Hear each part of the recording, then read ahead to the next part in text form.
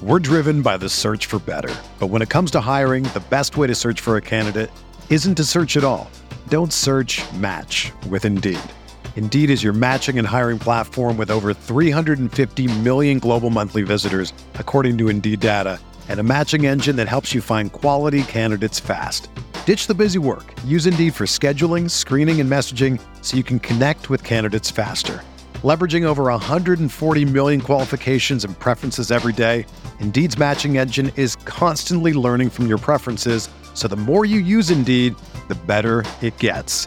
Join more than 3.5 million businesses worldwide that use Indeed to hire great talent fast. And listeners of this show will get a $75 sponsored job credit to get your jobs more visibility at Indeed.com/Blue Wire. Just go to Indeed.com/Blue Wire right now and support our show by saying that you heard about Indeed on this podcast. That's Indeed.com/Blue Wire. Terms and conditions apply. Need to hire? You need Indeed. Pro teams have millions to spend, and they don't always spend them wisely. But when it comes to a great shave, you don't have to shell out tons of cash. Harry's saw customers getting ripped off by the shaving industry with overpriced, underperforming products and decided to do something better. They found their own way to make beautifully designed razors for a fraction of the price of the other big brands, so you never wonder if you overpaid. Harry's shaving products look great, and the weighted handle makes shaving feel great too. I like to keep my beard neat, and Harry's always leaves me with a smooth yet crisp shave. Harry's quality is top-notch, thanks to German-engineered blades made in their own factory that stay sharp longer. You can get a 5-blade razor, weighted handle, foaming shave gel, and a travel cover for just $3 at harrys.com/Blue Wire. And Harry's has the highest customer satisfaction in the shaving industry, plus a convenient subscription option that you can cancel at any time. Getting the best doesn't mean spending the most when you shave with Harry's.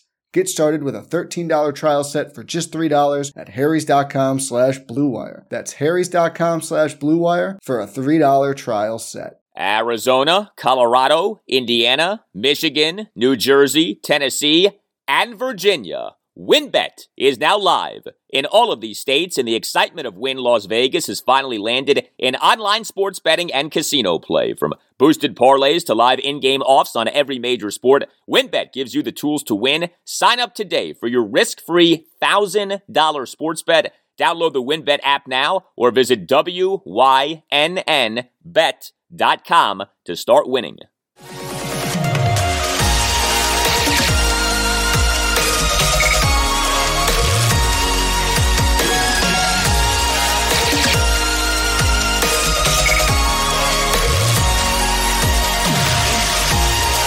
And away we go, episode 164 of the Al Galdi podcast. It is Tuesday, October 12th, 2021. Was anyone blind CC'd on those emails between Bruce Allen and John Gruden? That's what I want to know. What fonts were Brucey and John using? That's something else that I want to know. Are they Arial guys? Are they more Courier New types? What do we think here? Unbelievable. John Gruden out as Las Vegas Raiders head coach. Major breaking NFL news on Monday night during Monday Night Football. And of course, there was irony to that, as John Gruden's previous job was serving as an in-game analyst on ESPN's Monday Night Football. But emails between Bruce Allen and John Gruden uncovered during the investigation into the Washington football team's workplace, leading to John Gruden resigning as Raiders head coach. Reports emerging of the emails between Brucey and Johnny Boy, including racist, misogynistic, and anti-gay language. For our purposes as Washington football team fans, here's what is so amazing. So, according to the Wall Street Journal, the NFL, in this investigation into the Washington football team's workplace, reviewed 650,000 emails. And yet, only these John Gruden emails have been leaked. How and why? There is no actual Beth Wilkinson report All we got from the NFL was a summary of the findings of the Wilkinson investigation, but somehow these John Gruden emails got leaked and now have cost him his job as Raiders head coach. Dan Snyder, the owner of the team being investigated, somehow emerged from this investigation as more powerful of an owner than ever before. And John Gruden, of all people, emerges from the investigation now out of a job. You cannot make this stuff up. Danny must be laughing like crazy as we speak.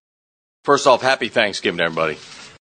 Yes, Danny. Happy Thanksgiving, although it is not a happy Thanksgiving for John Gruden, brother of former Washington head coach Jay Gruden. What is Jay thinking right now? But, from the New York Times, quote, Gruden, as in John Gruden, exchanged emails with Allen, as in Bruce Allen, and other men that included photos of women wearing only bikini bottoms, including one photo of 2 Washington team cheerleaders. End quote. So this is directly tied here to this Beth Wilkinson investigation. How does this get leaked from the investigation, but nothing about the Danny got leaked from the investigation? Incredible. Well, when it comes to our team, the Washington football team, and actual football, I have a saying during Washington football team season: Mondays are for emotion, Tuesdays are for analysis. That saying is especially true this week because Monday was filled with emotion for Ron Rivera. A testy, sparks-filled day after the game Zoom press conference on Monday for Don Ron. Oh, he wasn't nasty or mean or anything like that, but there was a feistiness to the presser, the likes of which we hadn't necessarily seen from Ron during his time as Washington head coach. The team is 2-3, but feels worse than 2-3. The defense has been abysmal, and Andy Reid, Patrick Mahomes, and the Kansas City Chiefs are coming for a game at FedEx Field this Sunday afternoon at 1. And while, yes, the Chiefs also are 2-3, the Chiefs also are your 2-time reigning, defending AFC champions. And if you know your Andy Reid history, you know that there may be no opposing head coach who has owned Washington over the years more than Andy Reid has. The Monday Night Massacre of 2010, the blowout win at FedEx Field in the snow in 2013, the fleecing of Washington with the Donovan McNabb and Alex Smith trades. Andy Reid has been Washington's daddy over the years. Who is your daddy and what does he do? Yes, Arnold. Andy Reid has been our daddy. Ron Rivera was on Andy Reid's coaching staff with the Philadelphia Eagles years ago, so a lot to be thinking about it for this Sunday. But in the meantime, it is Tuesday, and we have a lot to get to. As you may have heard, Washington's defense has had some problems so far this season. Ron Rivera on Monday spent a lot of time discussing the defense and, in some respects, defending the defense. Yeah, I said defending the defense. I wish the defense's defense was as good as Ron's defense of the defense on Monday, if that makes sense. I'm going to get into Ron's defense of the defense next segment, including Ron very much standing by Jack Del Rio as Washington's defensive coordinator. It does not look like Jack is going anywhere right now. And by the way, I'm fine with that. I am not advocating for Jack Del Rio to be fired as Washington defensive coordinator. Also, things are wild right now with who on this Washington defense is playing and for how much. There's a lot to sort through. Sort through it all, I shall, for you on this show. And I'll talk Taylor Heineke, Ryan Fitzpatrick, and Curtis Samuel of some things that Ron said on Monday. I'll do some non-Washington football team segments on the show as well. Good news on the Wizards' Rui Hachimura. I'll react to that. And more news on the Nationals coaching staff. Kevin Long out as hitting coach, although seemingly by his own choice. I'll react to that. You can tweet me at Al Galdi. You can email me, the Al Galdi podcast at yahoo.com. Email from David on Taylor Heineke and the Washington football team off the 33-22 loss to the New Orleans Saints at FedEx Field on Sunday afternoon. Writes David, Heineke was bad. The interception near the goal line was just bad. Poor judgment, poor throw. I am cheering for him, but another game or two like this and my man love will wane. The defense allowing another deep throw, wide open touchdown. My God, I am done. It's pathetic and embarrassing. Looks like another bad season. I am getting very, very tired. More than 20 years, I'm just tired and sad. Thank you for the email, David. I hear you, man.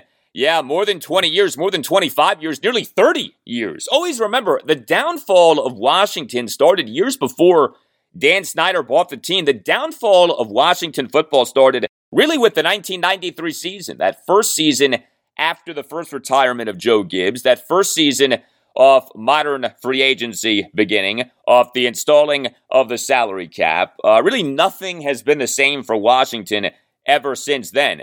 And as successful of an owner as Jack Kent Cooke was, things did not go well at all over Jack Kent Cooke's final years as Washington owner, to say nothing of the mess that old JKC left us with when it came to who succeeded him as the owner of the team. But, Washington in the 1990s, prior to Dan Snyder buying the team in May 1999, had problems, had real problems. Had way too many bad drafts under Charlie Casserly, had more than a few bad free agent signings under Casserly. Norv Turner was not a great head coach for Washington. A lot of things went wrong. This is Coach Norv Turner. Yes, hello, Norval. Thank you very much. But 1993 through 2021, 29 seasons. 29 seasons since the end of the glory days for Washington football. However, when it comes to this season looking like another bad season, we'll see. I'm not ready to declare that just yet. Washington is 2-3, not 0-5, although at times it does feel like Washington is 0-5. But there's no doubt that what's going on with this defense right now is extremely troubling, and there's no doubt that this season could end up being another bad season. This season, in a lot of ways, feels like it is on the brink, and that things could really start to unravel here. And if you're Ron Rivera, what you're trying to do is prevent the unraveling from happening. I got multiple emails from Michael King while he was at FedEx Field on Sunday afternoon for Washington's loss to the Saints. Michael was live emailing me. Wrote Michael, first level is 50% Saints fans, and the club and top levels are empty. Who dat? All over the stadium. Thank you for your live reporting, Michael. I was not at FedEx. I'll take your word regarding what you said. If anyone else listening was at FedEx Field on Sunday afternoon, you tell me what you saw and experienced. But yeah, we're used to this by now. Opposing team fans overtaking FedEx Field. This has been happening for years. I mean, perhaps you came across this last week. Through week 4, Washington had the lowest average attendance and the lowest percentage of seats filled in the NFL. Washington's average attendance was at 51,435. Washington's percentage of seats filled was 62.7. Only one other NFL team was under 85%. The attendance problems for Washington are not new. I don't really talk about them a lot because there's nothing new to say. These problems have been in effect for years now. The team has been mostly bad for nearly 3 decades now. The owner is maybe the single most disliked person in major professional sports, and no, that is not an exaggeration. Everyone knows that the team doesn't like its stadium and wants a new stadium, and so this is where we're at. It's where we've been at for years, and it's where we're going to be for years. There are 2 things that'll change the attendance situation for Washington football. A, the team becoming consistently good, and B, a new stadium. Neither one of those things can happen for at least a few years, if those things happen at all. Well, something that can happen right now is you getting your lawn in good shape. Stop staring at a lawn that is taking up too much of your time or isn't being cared for well enough by whoever is supposedly caring for it. Let Weedman take care of your lawn. Weedman cares for your lawn, so you don't have to. Weedman provides what your lawn needs to look great: fertilization, weed control, aeration, seeding, and a variety of other services. If you don't have the time or the knowledge to make your lawn look great, no worries. Let Weedman take care of your lawn. If you're not satisfied with whoever is currently caring for your lawn, make the switch to Weedman. And now's a great time to do so because Weedman is offering something special to listeners of the Al Galdi podcast. A fall tune-up at a great price, an aeration and 2 fall fertilization services for just $209. That's 30% off the usual price for those services. That price is a steal. That price applies to lawns of up to 6,000 square feet. Weedman is a national network of locally owned franchises, so you'll receive the personal service that you deserve. Weedman answers your phone calls and emails promptly. Weedman does what it says it's going to do. All of that sounds simple, and it is, but it's not nearly as common as it should be. Weedman's products are of the highest quality. Weedman does not cut corners. The best weed control, state-certified seed. Weedman's secret sauce is the fertilizer. All of Weedman's organic-based fertilizer applications feature 65% super slow-release nitrogen that feeds your roots slowly and effectively. You see, Weedman has a mastery of the science behind a great lawn, and Weedman knows that a beautiful spring lawn starts in the fall, and so take advantage of this special offer, an aeration and 2 fall fertilization services for just $209. That's 30% off the usual price for those services. Here's what you do. Call 571-340-3400. When you call, make sure that you mention the Al Galdi podcast, so you get the special deal. Again, an aeration and 2 fall fertilization services for just $209. Again, a 30% discount of the usual price for those services. That phone number again, 571-340-3400. And make sure that you mention the Al Galdi podcast so you get that special deal. You can also Google Weedman and make a web request. Just make sure that you mention the Al Galdi podcast. Weedman, a great lawn at a great price, with great personal service. All right, so we on Monday had the head coach of the Washington football team, the head coach in the coach-centric approach, Ron Rivera, the Don of the Washington football team, Don Ron, speaking for more than 17 minutes via his day after the game Zoom press conference following the 33-22 loss to the New Orleans Saints at FedEx Field on Sunday afternoon. The bulk of the presser, I'd say about 80 to 85% of the presser, was on Washington's struggling defense. I know that some of you believe that Taylor Heineke was the number one reason for the loss to the Saints. And look, he wasn't good. He was bad. I'm going to talk about him in a bit. But the defense is the thing. I actually had some people on Twitter defending the defense. The defense right now is trash. And that's not to say that all of Washington's defensive players are trash. That's not true. But the overall defensive performance this season has been trash. Okay? Now, I still do believe in a good number of Washington's defensive players. I refuse to believe that they're this bad. But one thing that we do not do on this podcast is sugarcoat things. And the truth is the truth. The Washington football team's defense this season so far has been trash.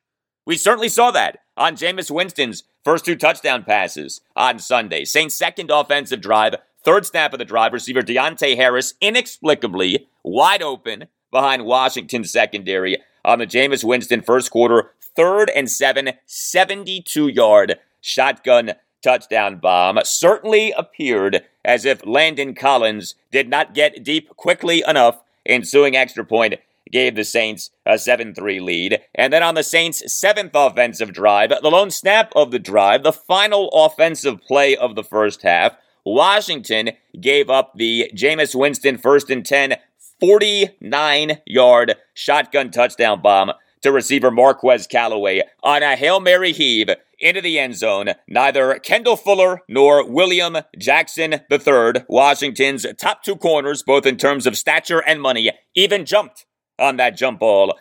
This play, by the way, per the NFL's next-gen stats, had a 9.9% completion probability, making the play the most improbable completion in the NFL up until that point this season. Yes, 9.9% completion probability, and yet the completion was made thanks to Washington's terrible secondary. It really wasn't that difficult of a catch for Marquez Callaway to make. Ensuing extra point gave the Saints a 2013 halftime lead. And so Ron's day after the game Zoom press conference on Monday began with him being asked about multiple sensitive topics, setting the tone for a fiery session, if you will. Defensive coordinator Jack Del Rio, his job security, Washington's overall defensive scheme, its competence. Ron on Monday on whether he's considering any kind of a coaching change or scheme change with Washington's defense right now? Yeah, that stuff, that makes no sense to me right now, because if you really go back and look at it, and this is probably the first time that I can really say that you look at a game and say, this was a matter of 4 or 5 plays, okay, on both sides of the ball. If we do certain things and eliminate a couple of these here and a couple of these there, we have a chance. I know you can't, okay, but to sit here and talk about stuff like that after, and really, if you look at a defense, it would probably amounted to really just 2 plays, okay? And to me, that's the way I'm looking at it.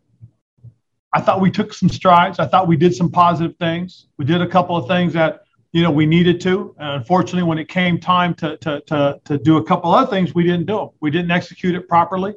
Could we have been something different? Yeah, maybe. But to want to sit here and make wholesale, that doesn't make a lot of sense to me right now. It really doesn't. And whether it's breaking time or not, that's a decision I'll make at the time I think is right for us. As far as I'm concerned, when it comes to those types of things, what I'm looking at is, did we improve? Did we get better? I don't know. I thought I did say that we were a little immature. We had some things we had to grow and get better at.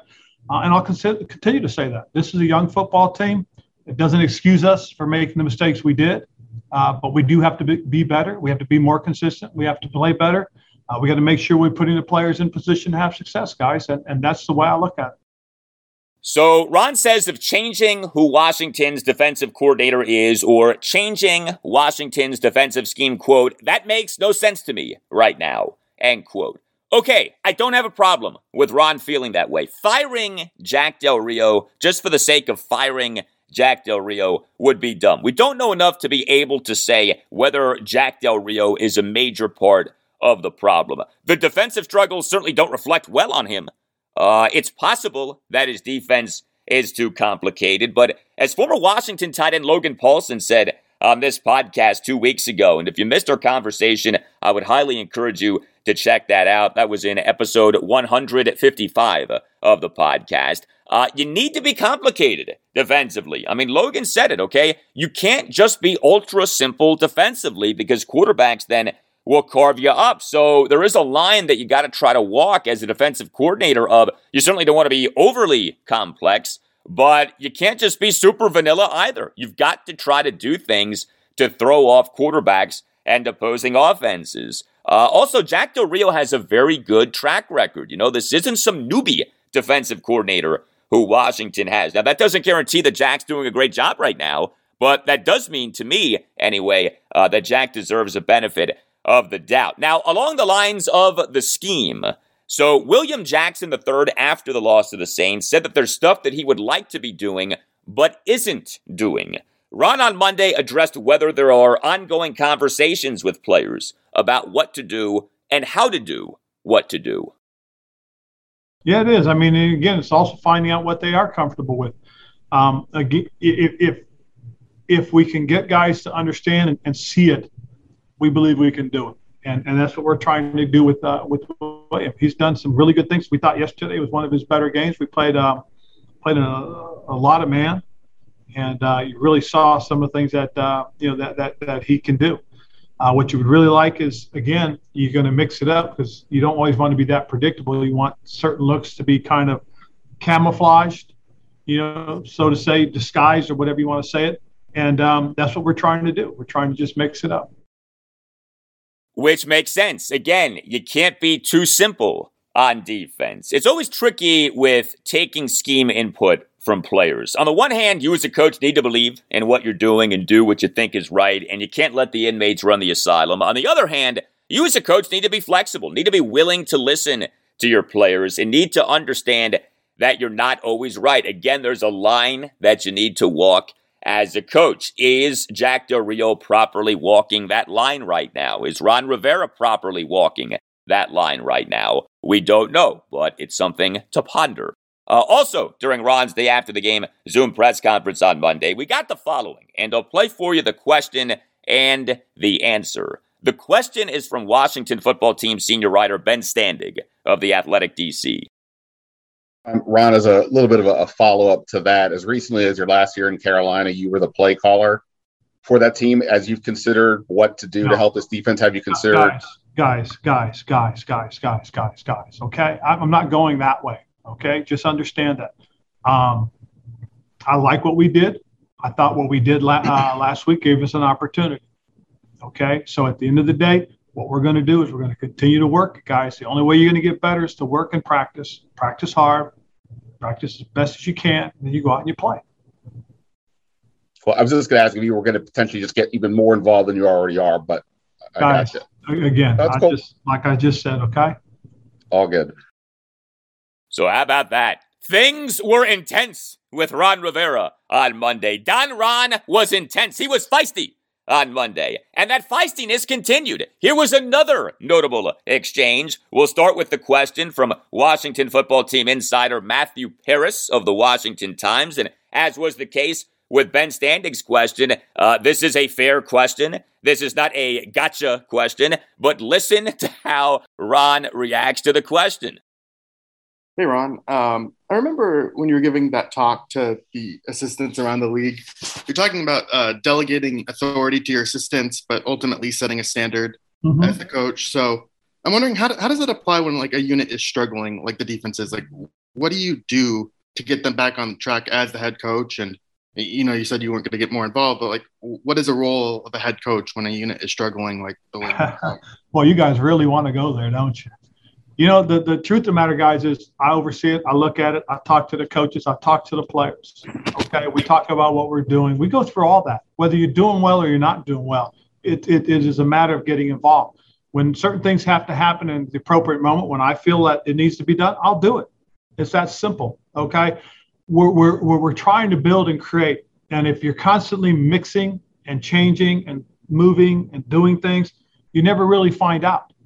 Okay, if we had done anything drastically crazy last year, we did it after I felt that it was time to do it. And that's what we're going to do here. I don't see the issues the way you guys do. Okay, I have the opportunity to watch the tape, to break the tape down, to look at what we're doing and look at how we're doing it. Okay, and as we go through these things, we're trying to make sure that we're doing things the right way. If we're not, we're trying to correct them and working to correct them. All right. The tough part is you only have 53 guys, and you try to use to the best of their abilities to put them in position to have success. And that's what we're doing. And to be very honest, as I said, we had two plays that if you could take back, it's a different conversation, but you can't, which I get. But I'm not going to damn the rest of it. Okay, we played, 56 plays on defense? Okay, the other 54 I'm not going to damn just because two of them weren't where they're supposed to be. Okay, I mean, really, seriously, think about it. Think about what those two plays mean. And again, you can't change them, but that's not the reason. That's not the sole reason. Okay, there was. If you really think about it, there was almost 200 plays in that game, offense, defense, and special teams. A lot of things happened in that period of time. Yes, they did. All right, so let's get into this idea that Washington's defense in the loss to the Saints played well beyond those first two Jameis Winston touchdown passes. Because that's Ron's contention, right? That the defense played well beyond those two plays. So statistically speaking, Ron's not wrong. If you take out those two plays, Winston went just 13 of 28 for just 158 yards. That's a completion percentage of less than 50. That's a yards per pass attempt of just 5.64. So, yeah, if you take out those two touchdown bombs, then things look a lot better. Also, if you take away Joe Gibbs' 3 Super Bowl titles, then he really wasn't that great of an NFL head coach. So, what does that mean? If you take away the 2 touchdown bombs, that makes things look a lot better. Okay, fine. You can cherry pick whatever you want in life. The point is that those 2 plays happened. And Ron, to his credit, conceded that during his day after the game Zoom presser on Monday. It's not like those 2 plays, though, were isolated incidents. And that, to me, is really the point here. Those 2 plays were reminiscent of things that we have seen way too often from Washington's defense this season, especially the Jameis Winston 72-yard touchdown bomb to Deontay Harris. How many times this season already have we seen an opposing receiver screaming wide open behind Washington's secondary? I'd be more open to Ron's line of thinking if these 2 plays were foreign occurrences to this Washington defense this season. They were not. So no, you can't just take away those two plays. As the saying goes, if my aunt had testicles, she'd be my uncle. If those two plays didn't happen, then we would look at the performance of Washington's defense in the loss to the Saints differently. Okay, fine, but so what? What was up with the lack of playing time for not just Jamin Davis on Sunday, but also Chase Young and Montez Sweat? I'll get to that and much more after this. Washington football team season is in full swing, and there's no need to exhaust yourself searching all over the internet to find Washington football team tickets. That's because TickPick, that's TickPick, is the original no-fee ticket site and the only ticket site that you'll ever need as your go-to for all NFL tickets. TickPick got rid of all of those awful service fees that the other ticket sites charge. This allows TickPick to guarantee the best prices on all of its NFL tickets. Don't believe this? Look, if you can find better prices for the same seats on another ticket site, TickPick will give you 110% of the difference in the purchase price. And so if you're looking to watch Washington live this season, take on, say, Patrick Mahomes and the Chiefs at FedEx Field this Sunday, or Tom Brady and the Bucs at FedEx on November 14th, or are wanting to travel to watch Washington play at Aaron Rodgers and the Packers on October 24th, or at Derek Carr and the Raiders on December 5th, and a trip to Vegas, or you want to hit up the late season division games, TickPick has you covered. Again, TickPick guarantees the best prices on all of its NFL tickets, no more of those ridiculous service fees. So here's what you do. Visit tickpick.com/Galdi right now and use the promo code Galdi to save $10 on your first order of Washington football team tickets. That's tickpick.com/Galdi and use the promo code Galdi. tickpick.com/Galdi and make sure that you use the promo code Galdi. We're driven by the search for better. But when it comes to hiring, the best way to search for a candidate isn't to search at all. Don't search, match with Indeed. Indeed is your matching and hiring platform with over 350 million global monthly visitors, according to Indeed data, and a matching engine that helps you find quality candidates fast. Ditch the busy work. Use Indeed for scheduling, screening, and messaging so you can connect with candidates faster.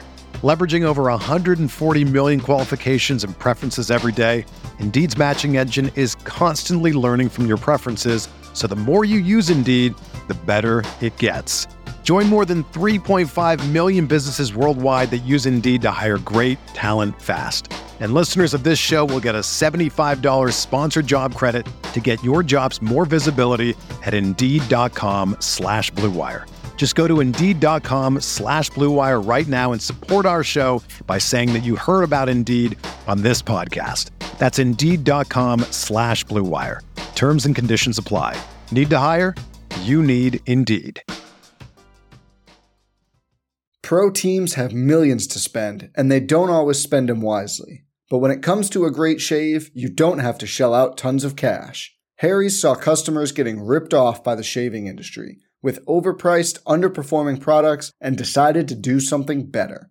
They found their own way to make beautifully designed razors for a fraction of the price of the other big brands, so you never wonder if you overpaid. Harry's shaving products look great, and the weighted handle makes shaving feel great too. I like to keep my beard neat, and Harry's always leaves me with a smooth yet crisp shave. Harry's quality is top-notch, thanks to German-engineered blades made in their own factory that stay sharp longer. You can get a 5-blade razor, weighted handle, foaming shave gel, and a travel cover for just $3 at harrys.com/Blue Wire.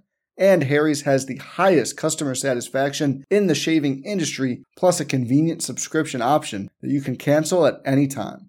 Getting the best doesn't mean spending the most when you shave with Harry's.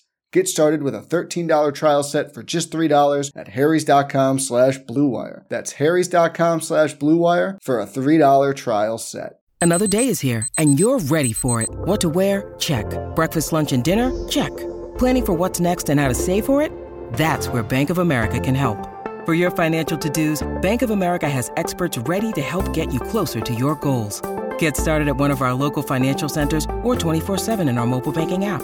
Find a location near you at bankofamerica.com/talktous. What would you like the power to do? Mobile banking requires downloading the app and is only available for select devices. Message and data rates may apply. Bank of America N.A., member FDIC. We continue discussing, dissecting, analyzing the Washington football team's defense off the 33-22 loss to the New Orleans Saints at FedEx Field on Sunday afternoon. One of the more interesting things going on with Washington's defense right now is playing time. There are so many things happening with playing time right now. Let's start with this. Chase Young on Sunday played on his fewest defensive snaps of the season in terms of the percentage. Chase Young on Sunday played on just 79% of Washington's defensive snaps. His playing time percentages from weeks 1 through 4 were 86, 91, 89, and 80%. Again, he was down to 79% on Sunday. Now, I thought that Chase Young actually played pretty well on Sunday, and not just because he had the first quarter sack strip for the lost fumble that Daron Payne recovered. And maybe part of why Chase played well on Sunday was that he was kept fresh. But Jesus, season low 79% of Washington's defensive snaps for Chase Young. Was that because of him continuing to deviate from the defensive scheme? I don't know. I do want to note this. Chase playing on just 79% of Washington's defensive snaps isn't unheard of in terms of a playing time percentage for an edge rusher. Myles Garrett of the Cleveland Browns has only played on 82.1% of the Browns' defensive snaps so far this season. Chandler Jones of the Arizona Cardinals has played on 85%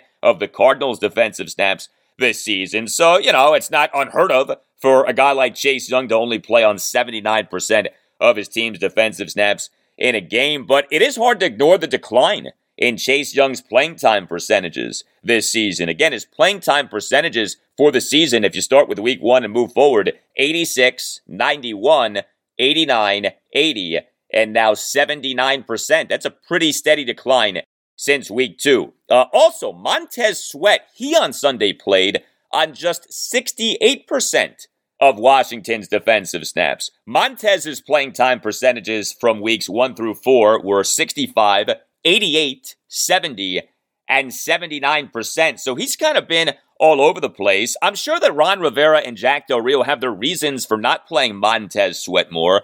I would love to know what those reasons are. And maybe the reasons with Chase Young and Montez Sweat not playing more are as simple as each guy is banged up right now, and we're just not aware of each guy being banged up right now. And obviously, that is perfectly acceptable. But I look at something like this. James Smith-Williams on Sunday played on 39% of Washington's defensive snaps.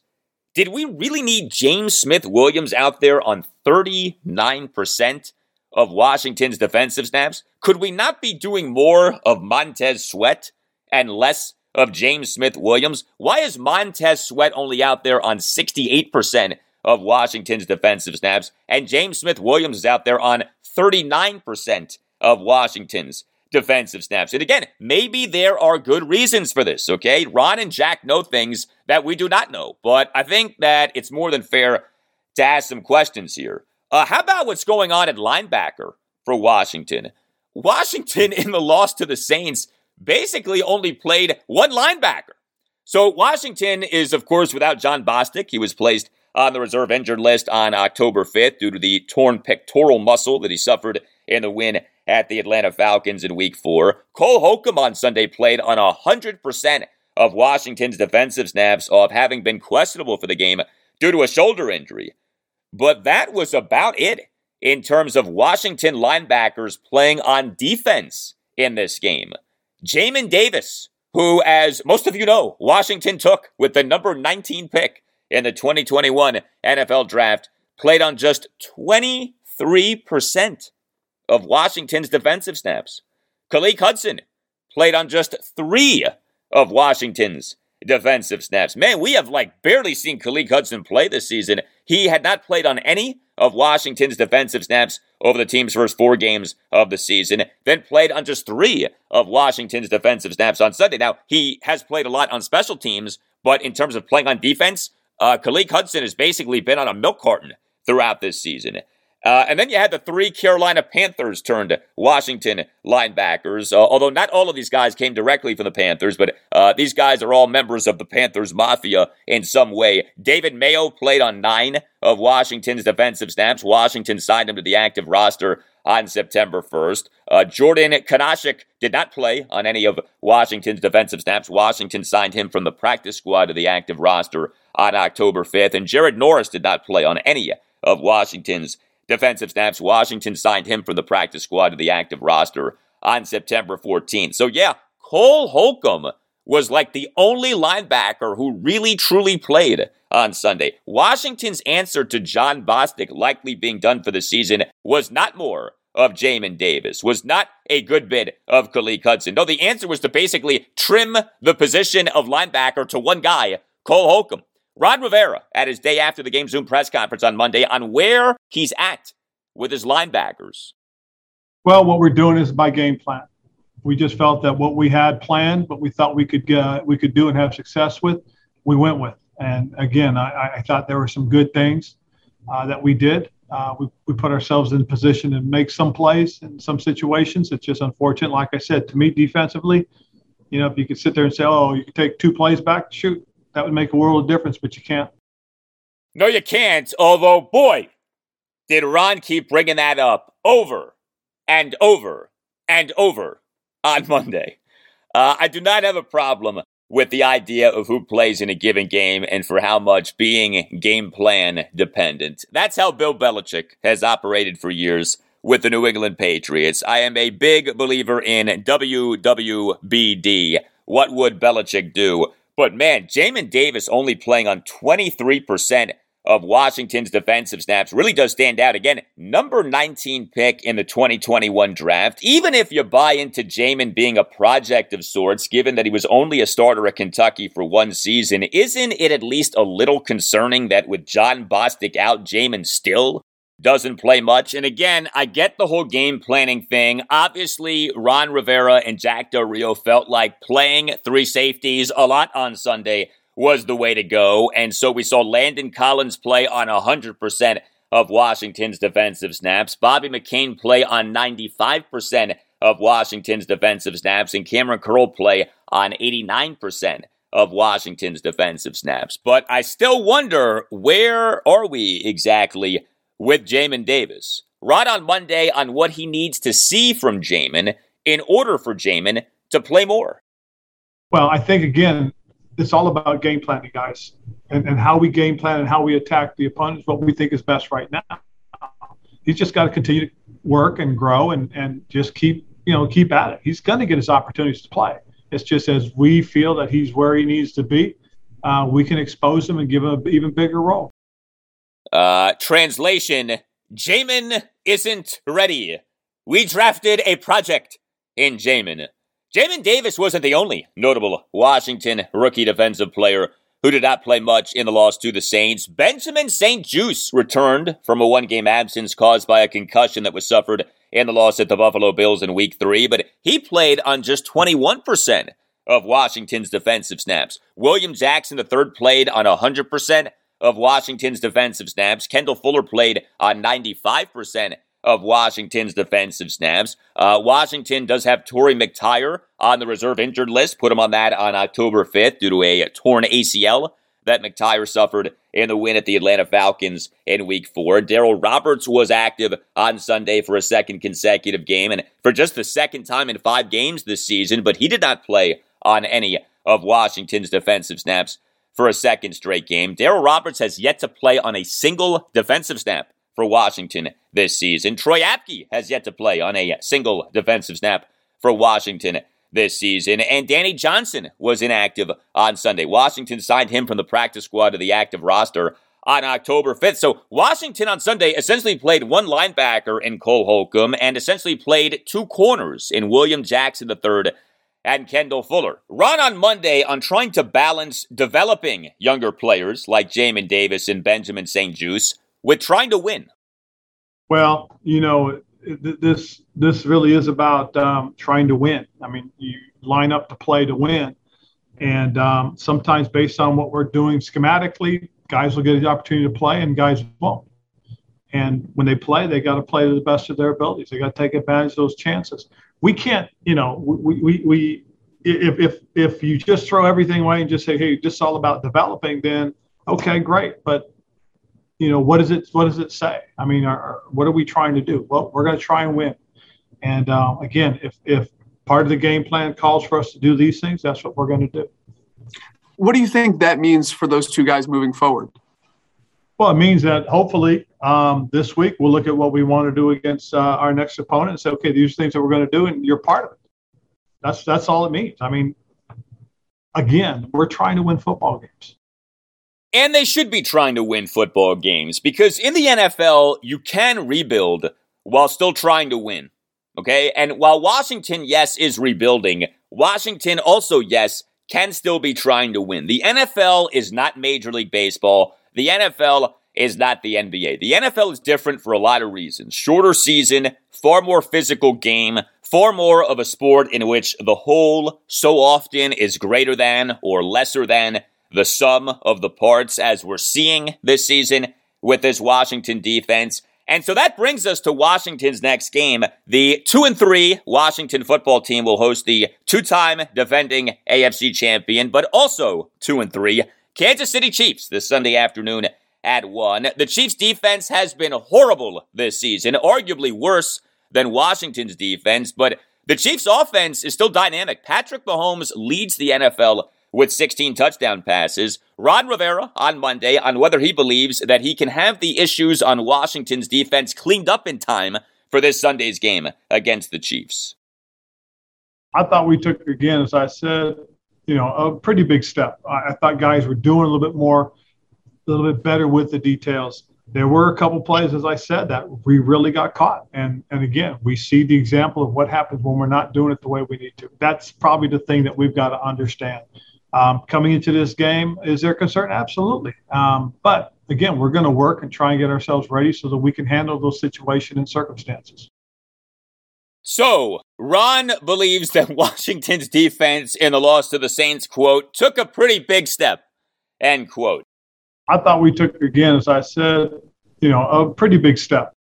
Yeah, I suppose that's one way of looking at things. Look, I like Ron Rivera a lot, but I mean, that is something else to say that Washington's defense took a pretty big step with that performance on Sunday. I understand where Ron is coming from in saying that, but geez, what does it say about the state of this defense that what we saw on Sunday is considered to be, by the head coach no less, a defensive-minded head coach, a big step? It's worth noting that the Chiefs are banged up. They're coming off that 38-20 home loss to the Buffalo Bills on Sunday Night Football. Receiver Tyreek Hill reportedly suffered a minor knee injury.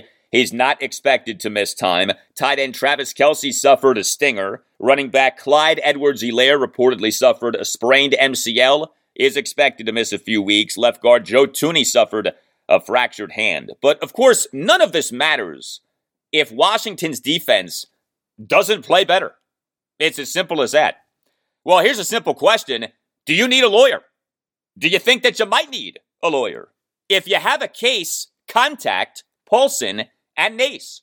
Paulson and Nace handles complex personal injury, medical negligence, and wrongful death cases. The services of Paulson and Nace are available in D.C., Maryland, and West Virginia. Paulson and Nace is a family law firm. The Naces are DMV through and through. Big Washington football team fans. I've known the Naces for more than 25 years. These are good people, smart people, and successful people. Paulson and Nace is a law firm that wins. Paulson and Nace has recovered millions of dollars for the sick and injured. You see, not all law firms focusing on medical malpractice, birth injuries, product liability, and other personal injury matters have trial experience. In fact, many law firms have no courtroom experience at all and look to settle such cases without ever presenting them to a jury. A client has limited options for reasonable settlement if he or she is represented by an attorney with limited trial experience. Well, Paulson and Nace is like the Bill Belichick of D.C. area law firms. Founding partner Barry Nace has tried more medical malpractice cases to verdict in Washington, D.C.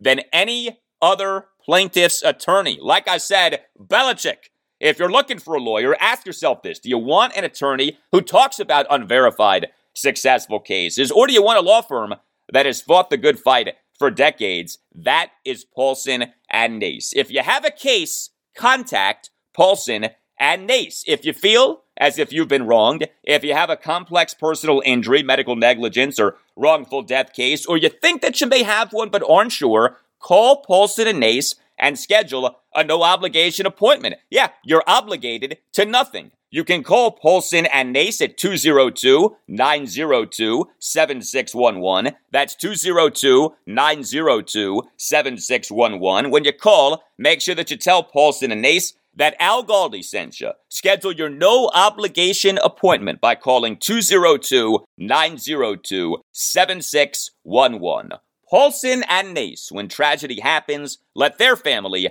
take care of yours.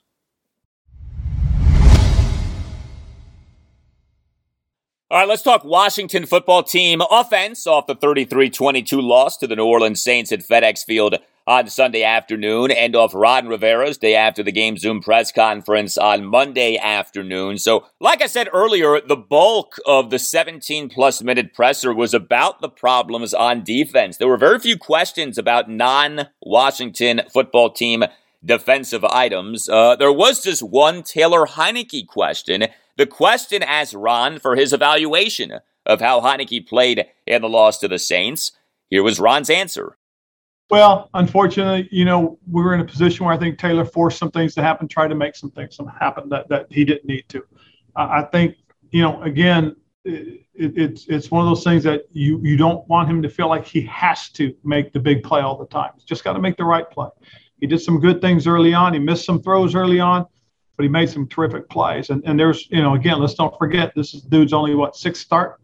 So there's going to be some growing pains. There's going to be some angst. But right now we're going to live with it because that's where we are.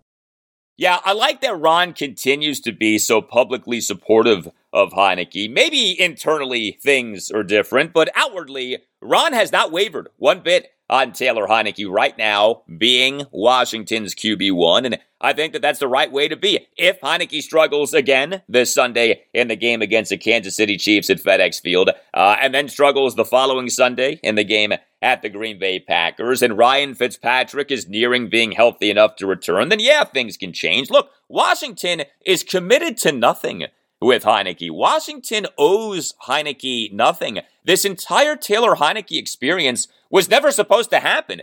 But with him having played as well as he has, and with Ryan Fitzpatrick on the reserve injured list with this right hip injury, Heinicke is getting a shot. He did not play well in the loss to the Saints. This was by far his worst game as a Washington quarterback. His 2 interceptions were really bad. He was late on too many throws. He was inaccurate on too many throws. He threw way too many interceptable passes. But, and Ron alluded to this game also was just Heinicke's 7th game and 5th start as a Washington quarterback. He was facing a Saints defense that through week 4 was number 2 in the NFL in total defense per Football Outsiders DVOA metric. He was quarterbacking a Washington offense that was without Logan Thomas, Brandon Sheriff, De'Ami Brown, and Cam Sims for the entire game, and was without Curtis Samuel and Samuel Cosmi for most of the game due to injury. Heinicke was playing behind a Washington offensive line that was guilty of 4 bad penalties. Man, I heard nobody talk about those Washington offensive line penalties these last few days, other than myself. And Heinicke quarterbacked a Washington offense that had some terrible field position, right? Washington started 3 different offensive drives at the team's 3 or worse, thanks to those great punts by the Saints punter, Blake Gillikin. So all of that needs to be mentioned when evaluating Heinicke's performance in the loss to the Saints, but he was bad. Like, if I'm giving Heinicke a grade for his performance on Sunday, he gets a D. I mean, he was really bad on Sunday. Needs to be better. Now, I mentioned Fitzpatrick. Ron on Monday got asked about Fitzpatrick. Didn't give much of an answer, but here's what Ron said. He's been around every day, doing his rehab, doing the things he needs to, and he's progressing. All right, so like I said, not much there. Washington placed Fitzpatrick on the reserve injured list on September 14th due to the right hip subluxation that was suffered in the loss to the Los Angeles Chargers at FedEx Field in Week 1. The last true update that we got on Fitzpatrick was on September 16th. That day, we had multiple reports that Fitzpatrick would not be undergoing surgery, at least for the time being, and instead would be rehabbing the hip. The belief was that he would be out around 8 weeks, putting his return at some point in November. We also, though, have had this. NFL insider Ian Rappaport of NFL Network and NFL.com on the morning of Washington's loss at the Buffalo Bills in Week 3 reported something that was obvious but also was notable. Rappaport reported that Taylor Heinicke had a real chance to remain as Washington's starting quarterback, per sources. Wrote Rappaport, quote, Taylor Heinicke will start again on Sunday for the Washington football team versus the Bills, taking the place of injured quarterback Ryan Fitzpatrick. If Heinicke continues to play the way he did last week, that starting stint could be a lengthy one. Sources say that Heinicke does have a real chance to keep the job. Following the subluxation of his hip, Fitzpatrick should be healthy enough to return off injured reserve and be back on the active roster by mid-November. In what role will be determined by Heinicke's play.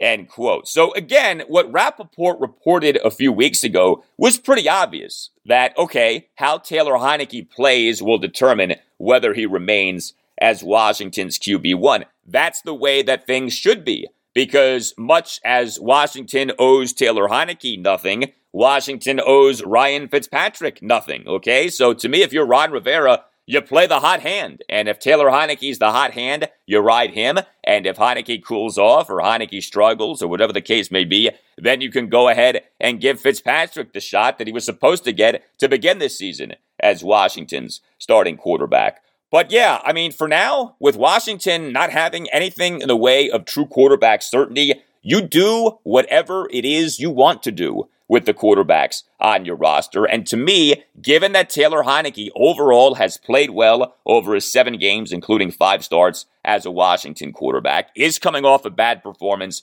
in the loss to the Saints, you keep playing Heinicke. And he'll get another shot here in this game against the Kansas City Chiefs at FedEx Field this Sunday afternoon at 1. It really does set up as a fascinating matchup because, of course, the Chiefs are the Chiefs with maybe the single best player in the NFL as their quarterback in Patrick Mahomes, maybe the single best head coach in the NFL and Andy Reid. But also, the Chiefs' defense has really been bad so far this season. And Taylor Heinicke did a good job in a game against another bad defense, that of the Atlanta Falcons in Washington's Week 4 win at the Falcons. So I don't think it's far-fetched at all to say that Taylor Heinicke bounces back with how he performs in this game against the Chiefs at FedEx Field this Sunday afternoon. One more thing on Washington's offense. Ron on Monday got asked about the Curtis Samuel situation. So Samuel, in the loss to the Saints on Sunday, no receptions and being targeted just once, and did have 1 carry for 8 yards, but he played on just 5 of Washington's offensive snaps due to his problematic groin acting up. Samuel was listed as questionable for the game due to the groin, which of course had him on the reserve injured list from September 10th to October 1st. He finally made his Washington debut in that win at the Falcons in Week 4. But Scott Turner last Thursday at his post-practice press conference admitted that Samuel had been on a pitch count that Washington exceeded by a decent amount in that game at the Falcons. Ron Rivera on Monday on whether the approach with Curtis Samuel needs to change or if he remains week to week. He's going to be on a week-to-week basis, guys. What we have to do with Curtis is, we've got to stick to the plan, continue to work him. One of the hard things is we were trying to be very mindful of it, and unfortunately on the sideline, he felt he was tightening up. And we're not going to put him out there and expose him to an even more serious injury. So we're just going to continue to be smart with it, and hopefully it'll settle in, and he'll be ready to go. In the meantime, that means some other guys might get a few more opportunities. You guys saw DeAndre out there get a few more. Dax Milne's got some. Hump came up big and made some plays for us as well. So, that's how we have to approach it. You just get the feeling that this is a lost first season for Curtis Samuel with Washington. I hate saying that, but it has become very difficult to believe that Samuel will ever truly be right with his groin this season. Hopefully that's not the case. Hopefully he heals at some point and then kills it for Washington. But I don't know how anyone has confidence in that happening at this point. This is the groin injury to end all groin injuries. I mean, I have never seen something this nagging and this difficult to heal. Like, did someone run over his groin with a tank? Seriously, what the heck happened? All right, moving away from the Washington football team on this Tuesday installment of the Al Galdi podcast, the Wizards. I said the Wizards. The damn Washington Wizards. Yes, thank you, Stephen A. The Wizards, they have 2 preseason games left, including one on Tuesday night against the Toronto Raptors at Capital One Arena at 7. The Wizards' regular season opener is at the Raptors on October 20th. There was some Wizards news on Monday. Wizards insider Chase Hughes of NBC Sports Washington reported that Rui Hachimura had landed in D.C. to rejoin the Wizards following a weeks-long absence due to personal reasons. Rui does have to wait through COVID-19 protocols, but Rui is essentially back with the Wiz. The Wizards on September 25th announced that Rui would miss the start of Wizards training camp on September 28th due to personal reasons. The Wizards added that Rui's absence had been excused and that the team would provide further updates when appropriate. We have no specifics on what has been going on with Rui. I think a logical thought is that this is a mental health issue, but we don't know that for sure. This could have nothing to do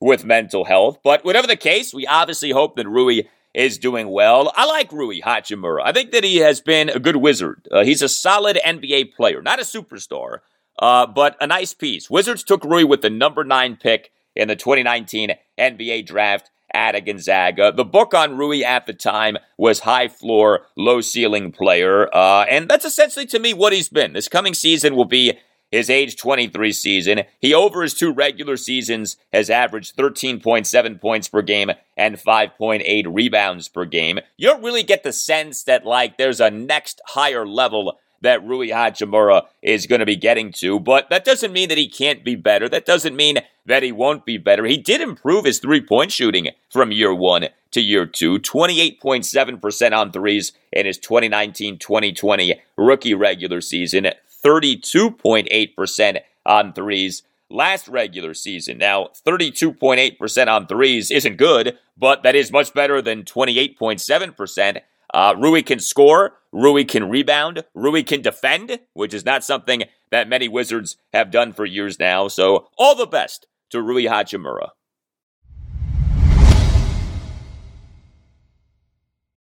Also, we on Monday got more news on the Nationals, more change for their Major League coaching staff. Kevin Long is out as Nats hitting coach, although this appears to be by his own choice.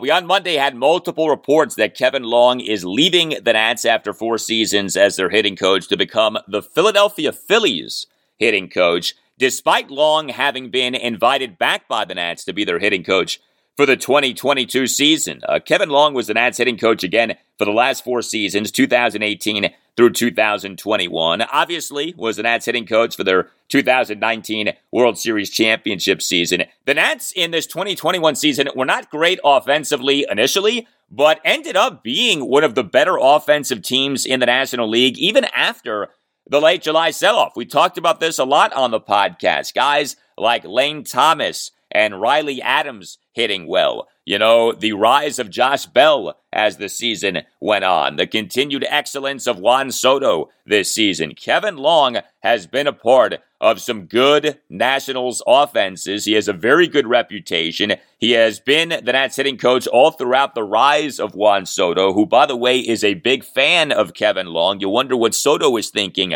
about Kevin Long's departure.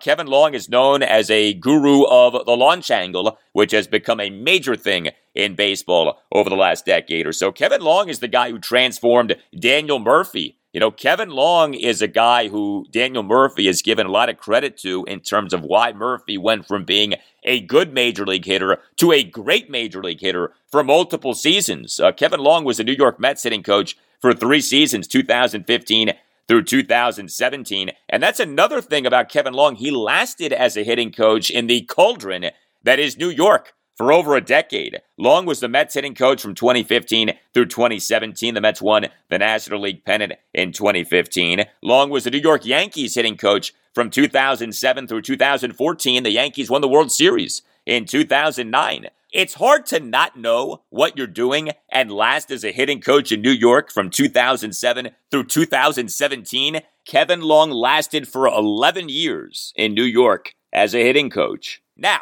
things got weird between the Nats and Kevin Long last offseason. He wanted a multi-year contract. The Nats told him that he could see if he could get a multi-year contract from another team, but that the Nats would not be giving Kevin Long a multi-year contract. It was reported that Kevin Long was in fact out as Nats hitting coach, but he ended up returning as Nats hitting coach on a one-year contract. So, yeah, here we go again, right, with a Nationals manager or coach dancing this dance with the learners in terms of the guy wants one thing contractually, and the learners will not budge on what they are willing to give contractually. Now, look, it's tricky with hitting coaches and pitching coaches in baseball. They're not like, say, offensive and defensive coordinators in football. So I don't normally get all worked up about hitting coaches and pitching coaches, but hitting coaches and pitching coaches can be of great value, and if you have a really good one, you should hold on to them. And I don't see what the big deal would have been for the learners to have given Kevin Long a multi-year contract. I mean, he has proven to have been a good hitting coach. He is very well liked by Juan Soto. There's no way that Kevin Long was making more than six figures. Just pay the guy. Like, what is the big deal?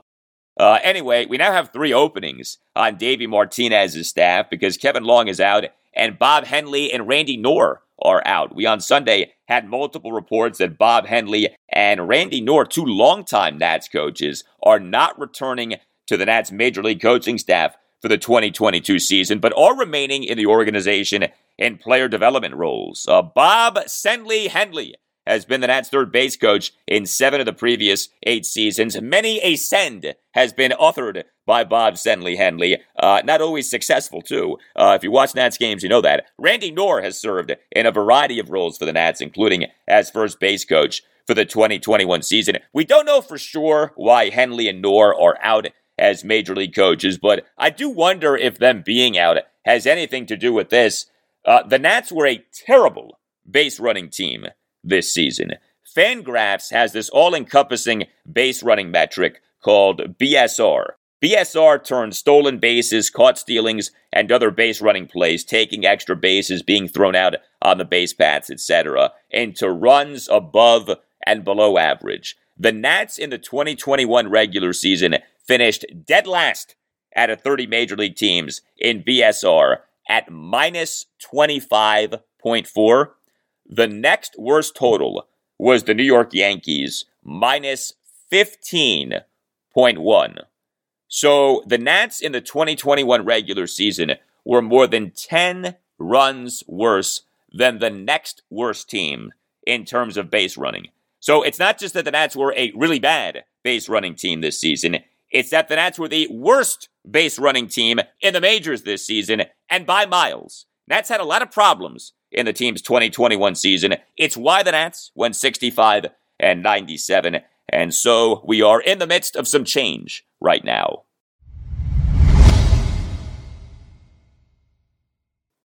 All right, that will do it for you and me, but just for now, keep the feedback coming. You can tweet me at Al Galdi. You can email me, the Al Galdi podcast at yahoo.com. Wednesday's show, episode 165, will feature not one, but 2 special guests. In-depth breakdown of the Washington football team with Samuel Gold. He is the creator of Sam's Film Room on YouTube. He is a big Washington football team fan. Recently did an excellent breakdown of Washington's defense, was featured on Hogs Haven.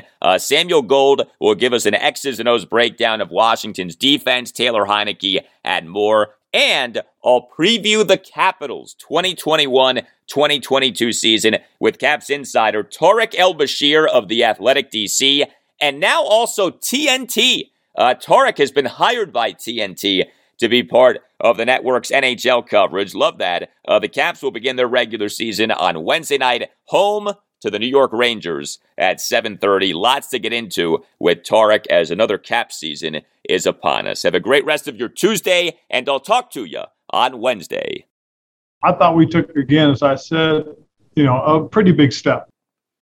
It's happening daily. We're being conned by the institutions we used to trust. The mainstream media is distracting us with meaningless headlines instead of focusing on the harsh realities facing American families. Time is short before something big happens, and that's why so many folks are preparing. They're becoming self-reliant by investing in emergency food storage from My Patriot Supply. Go to MyPatriotSupply.com and secure 4-week emergency food kits for each member of your family. Each kit contains tasty breakfasts, lunches, and dinners, averaging over 2,000 calories per day. Save $50 on each 4-week food kit you purchase. Plus, get free shipping on Ready Hour 4-week emergency food kits. You're not ready if it's not Ready Hour Foods. At My Patriot Supply, you can also get solar power generators, water filtration units, heirloom seeds, and survival gear. Order by 3 p.m. and your unmarked boxes ship the same day. Shop MyPatriotSupply.com today. MyPatriotSupply.com. For the ones who work hard to ensure their crew can always go the extra mile, and the ones who get in early so everyone can go home on time, there's Grainger, offering professional-grade supplies backed by product experts so you can quickly and easily find what you need. Plus, you can count on access to a committed team ready to go the extra mile for you. Call, click Grainger.com, or just stop by. Grainger, for the ones who get it done.